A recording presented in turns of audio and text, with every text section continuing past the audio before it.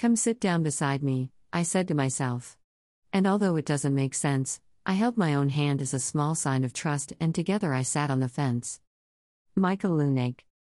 I first came across this poem in college, studying children's literature. It made an immediate impact because of its simplicity of style and message, the outcome of being one with oneself, comforting oneself, while alone.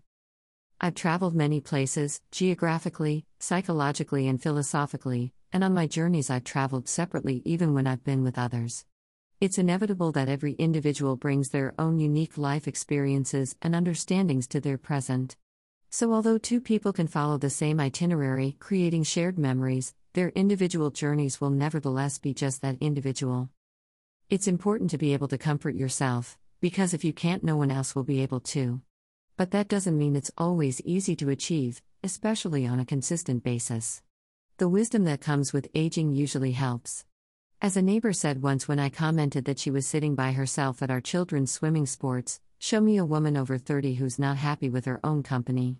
Being in my 30s at the time, I found that pretty accurate. A discreet way to provide comfort, I find, is to hold one hand with the other. And that brings the poem to mind.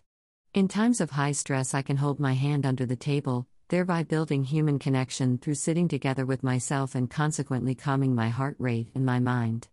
And those around me are none the wiser.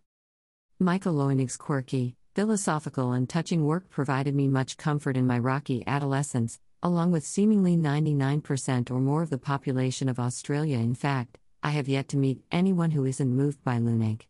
Still creating new works 30 years later, he is now an Aussie icon whose instantly recognizable style has graced products as diverse as Melbourne trams, wrapping paper, and giftware such as coffee mugs and coasters. 30 years after college and one full cycle of Saturn later, I still take comfort in the poetry I was given in a class, and it makes as much sense now as it did then. That's a measure of meaningful art.